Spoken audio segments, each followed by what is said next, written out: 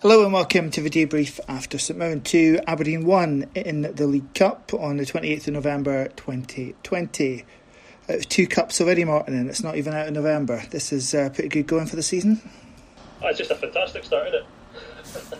I think last season I kept banging the drum that it was all about the midfield stupid, and obviously again tonight that's kind of where I have to start. I think I'm going to speak a lot about Ojo and Campbell. We know that at the moment they're the second choice guys in that team, and we shouldn't expect them to be up to the standard Ferguson McCrory, and the work that they get through as a two, and they get through a power work, but the thing is that they, as a two in front of a back three, the whole thing is that you don't need someone sat in front of the back three, because that's what your spare man at centre half kind of does for you. It should allow the other centre halves to be a spare man and get on the ball. Both Ojo and Campbell tonight didn't seem to want to drive forward with the ball, didn't seem to want to push the St Mirren midfield back. They just wanted to sit as holding midfielders, the both of them, and play wall passes, and it just didn't get us up the pitch. And they helped contribute to an attitude throughout the team for which we were second best to every single ball. It was a kind of why can't someone else do it performance, and that was epitomised by the lead up to the St Mirren first goal. Dean Campbell basically just hoping that Al McGinn will get onto a ball which really was his responsibility to try and close down, way before it comes to Johnny Hayes making the challenge to give away the free kick. We're playing against a team down there who have been struggling and have been struggling in this league for years now, and you're playing with two defensive midfielders, and I just don't understand that. Ojo and Dean aren't attacking minded enough to do that. So then you're left short trying to go forward. They're always going to have a body more than you when we're trying to get forward, because there's these two guys that will just sit. And not that we did anything really any great shakes going forward. And so we found ourselves barely creating a thing, totally outnumbered. And then we'll come back again. It seems to be a word we're using, but there's a lack of people taking responsibility, and you're right to mention that. If you're playing in a midfield and two sitting in front of a three, which is just, I don't understand why he felt the need to do that tonight in the first place, to be honest. But I don't think that was the plan. I think you've got the two guys there who are more defensive midfielders, and that really is all the natural midfielders we have left in the team right now. And that's the point, that they weren't prepared to almost listen to what they would have been instructed as to how this system, this 3-4-3, has been working, with the fact of Ferguson McCrory getting higher up the pitch, forcing the opposition back, that they were too prepared just to fall back into their more natural roles, and that's all they really wanted to do. So my point is kind of twofold, in that they should have taken personal responsibility to try and win at least their 50-50s and win their second balls, their share, and I didn't see any of that. But also the manager should have realised that, okay, if I've got two working midfielders, but I know that neither of them are really going to function that well in a two and both prefer to be in a three, why don't you just throw another body in there and actually make it a three and give them a more fighting chance? Why don't you throw Greg Lee in? Why don't you throw Tommy Hoban even into the centre of that park and let them operate as a three? Okay, you've got one of them out of position. Why the necessity to play the 3-4-3? Was the 3-4-3 working because it is a fantastic system which helps you to win games? No, it was working because it got the best out of Ferguson and McCrory, but it wasn't going to get the best out of the midfield options we had available today. And I don't really understand why both of those things happened, that the manager didn't realise that and try and adjust for the fact that we have two defensive-minded midfielders and that's all we have, or those two guys just fell so meekly back in to their standard way of playing.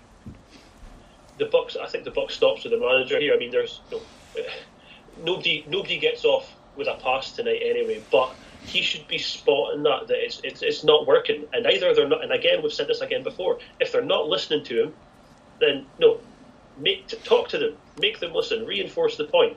He's watching the game from a lot closer than any of us. And he must have seen how it was going, where they were just sitting with the ball. I mean, there was a point in the second half where Dino and Ojo were there, and then Considine was coming forward from central defence and overlapping them, trying to get the ball further forward because they're just sitting playing little balls back to each other at 1-1.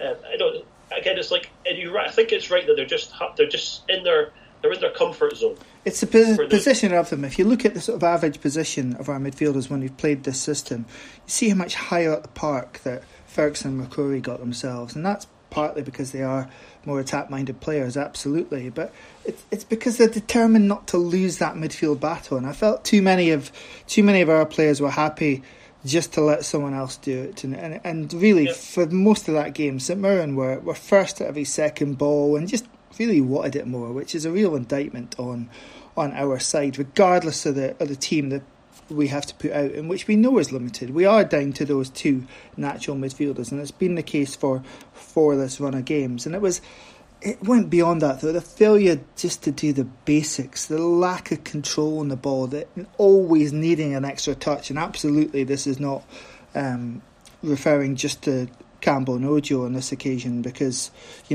again, it feels wrong just to single out those two in a way. But, I do think that so much revolves around the centre of the park that it's important to start there, but just a failure to do the basics, to slow things down at every turn. The fact that St Mirren were never put under any proper pressure on the ball, just the sort of press, if there was one that was meant to be employed, simply wasn't working. And then, when he made half-time changes, and he did change the shape, he went to match up with them, which in many ways, the fact that the second half wasn't really much better, apart from maybe a 10-15 minute spell when it looked like we were getting on top, in many ways that's a bigger indictment on the players. Because if you're matching up to the opposition in terms of shape, you can't then blame the formation. You can't really then blame, just the way things are set up, or the fact that you're being outnumbered in midfield. It's really up to you to win your individual battles, and I don't think anyone in an Aberdeen shirt did that tonight. These last two games they've just been flashbacks to last season. Exactly the sort of stuff that we played last season. Just midfielders sitting way too deep, therefore unable to get our wing backs up the pitch, our wing backs unable to interact with the attacking players. Exactly the sort of displays that we're putting in last season, week after week. Those half-time changes, just I can understand where he was coming from, but when you're looking at someone like Curtis Main to come on and save the day, injuries or not, we've got problems. I understand obviously he's putting Michael Devlin in, to try and match them, and if that's what he thinks, if that's what the manager thought that was going to get him across the line, then fair enough. But this was again, you're so right to say about the midfield battles. And this was a flashback to last season, the season before, where we weren't competing in midfield. We were losing battles constantly, and it was just a horrible flashback. Because and I understand, we're going to hear a lot now about injuries and people missing because of COVID, and we're going to hear a lot of excuses. But we've got a big squad. We've got a squad of there was a big fuss made about someone like Ojo coming in. We've heard a lot of good things about Dean Campbell. Matty Kennedy came in, who, I'll be honest, over the past few games, Matty Kennedy doesn't look like he is an Aberdeen quality player. His end product is absolutely is abysmal, and it has been for the past few games. We talk about this. We talk about these guys and the midfielders. I thought Johnny Hayes clearly back too early. McInnes gambled, hoping that someone like Hayes could come in, create stuff and get him over the line, because we're missing Scott Wright, for example. That didn't work either, because Hayes looked like he was about 30 or 40% fit. Never really got going tonight. And hopefully, with a bit of luck, it hasn't set him back any by playing all those minutes tonight. But the midfield was so frustrating for me tonight, just sitting watching that and watching us not compete. Again, Matty Kennedy again, was just a waste of a shirt, and I'm so frustrated at seeing that, where we don't create anything, and you change the shape in the second half, and then apart from, like you say, that 10-minute spell where we put a bit more pressure on them, which was more coming from Tommy Hoban getting up the wing from right back, and then a couple of set pieces where really didn't offer anything. Yeah, the Kennedy one's a curious one. He's been fashioned into this right wing back this season where, really his performances for St Johnstone were as a number 10, playing off a striker. And I really thought there was an opportunity in that second half when he had Kennedy left wing and he had Johnny Hayes trying to be the number 10 off the striker to just switch them around, because we know that Hayes does his best work off the left. Hernandez primarily hasn't been getting a game because of the change to the way in which we're playing this season. Well, it's really been the same with Ojo. I don't want to hang him out to dry too much. I think he could just about, based on what we've seen, do a job as part of a 3. But asking him to do that same job as part of a 2, and yeah, we've seen it before. Shinnie and Ferguson in the season they had together were able to get through the same amount of workload as Ferguson and McCrory can, and they can make the 2 work. But especially when you're outnumbered, it takes good players to make that 2 work when you're up against a 3. And disappointingly, neither of them seem to be prepared to take the fight to their opposing number either. I mean, we can't really stop tonight without talking about the winning goal. St Mirren completely deserved to win the game tonight. They should have been 4 or 5 up before we equalised. How we were level at half-time is one of life's great mysteries. But Joe Lewis, Jesus wept. Where does that come from? I'm probably guilty of defending Joe Lewis too much on this podcast. And I've said, and I'll probably still stand by it, that I do think that he's one of the better keepers in the league. But he makes good saves. He's usually reliable.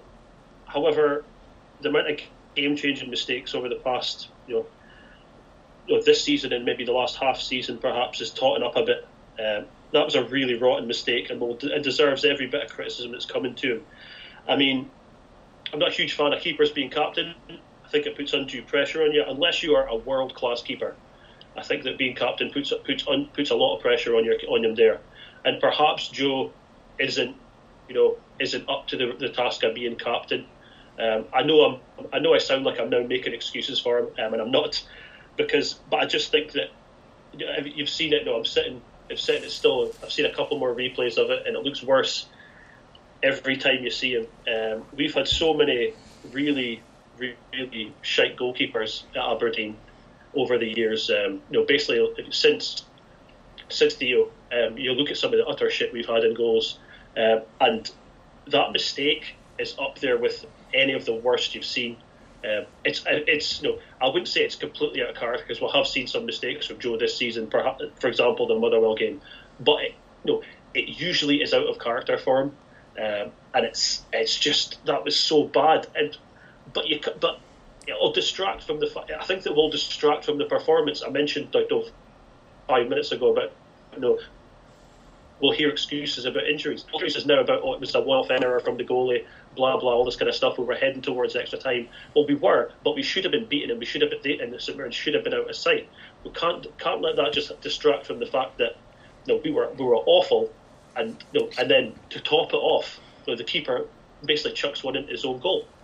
Yeah, let's not go over the top on Joe Lewis, but equally let's stop going over the top the other way on certain players. Joe Lewis is a very solid SPFL level goalkeeper, and has done a good solid job for Aberdeen through the years.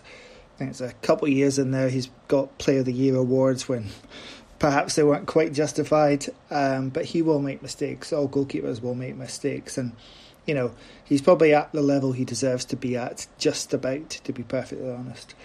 It's the same with Ryan Hedges. He's rightly got a lot of praise for the way he's put a couple of decent performances together this season, but again tonight, when asked to be one of the sort of key creative forces in the team tonight, wasn't happening at all.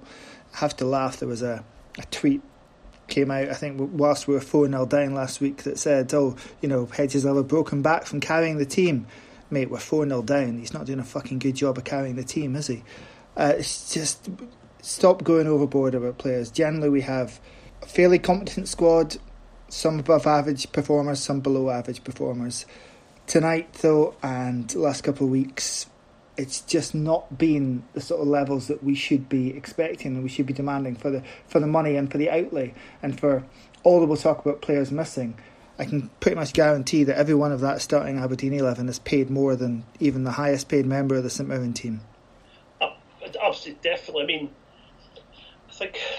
I think it came out during the week when they released the figures and stuff like that about the wage bill at the club, the playing budget or something, is like £9.5 million or something. We'll look at this Hamilton game. What are the Hamilton players on? And we're I say we as in the Royal, we as in Aberdeen fans. We like to complain about the financial gap to Celtic, the financial gap to the Rangers. Well, the financial gap between us and St Mirren, and us and Hamilton. It's maybe not quite as pronounced as the gap upwards, but absolutely, you can't. St Mirren's playing budget is probably what generous say would be. That's probably about a third of ours. That was a very winnable tie for us. It was never going to be easy. Each game against Jim Goodwin's St Mirren has been a proper battle. Pittodrie a few weeks ago with a much more close to full strength squad. It took a very last minute winner from Lewis Ferguson. It took a bit of magic from Lewis Ferguson in the cup tie, the Scottish Cup tie earlier this year as well. That's the worry though, that the early part of this season has been more about good team performances. A lot of people have contributed to those performances. The wins of the couple of seasons prior to that were based on moments of magic, and I fear that we're coming back to that now, basically. Moments of either luck, as in tonight's goal for us, or magic to actually create our chances and get our goals. Because, I mean, there was the goal and the Hoban header, which he should have scored, and that was pretty much the sum total of our attacking intent, apart from a couple of sclaffs following corners. Again, just to add to the overall lack of being able to do the basics tonight. The failure to get clean connections away at shots. Again, you don't have the excuse of the plastic pitch tonight, lads. I know it was a bit greasy, a bit wet, but anyway, these are meant to be 12 minutes, short, Martin. I feel that we're now just staring deep into the very pit of abyss of our souls. So to avoid just getting any more bleak for your Saturday evenings, on the day that Aberdeen went out of the League Cup at St Mirren, 28th of November 2020, that was the debrief. As tough as it is, all we can say is come on you Reds, and again, keep the faith.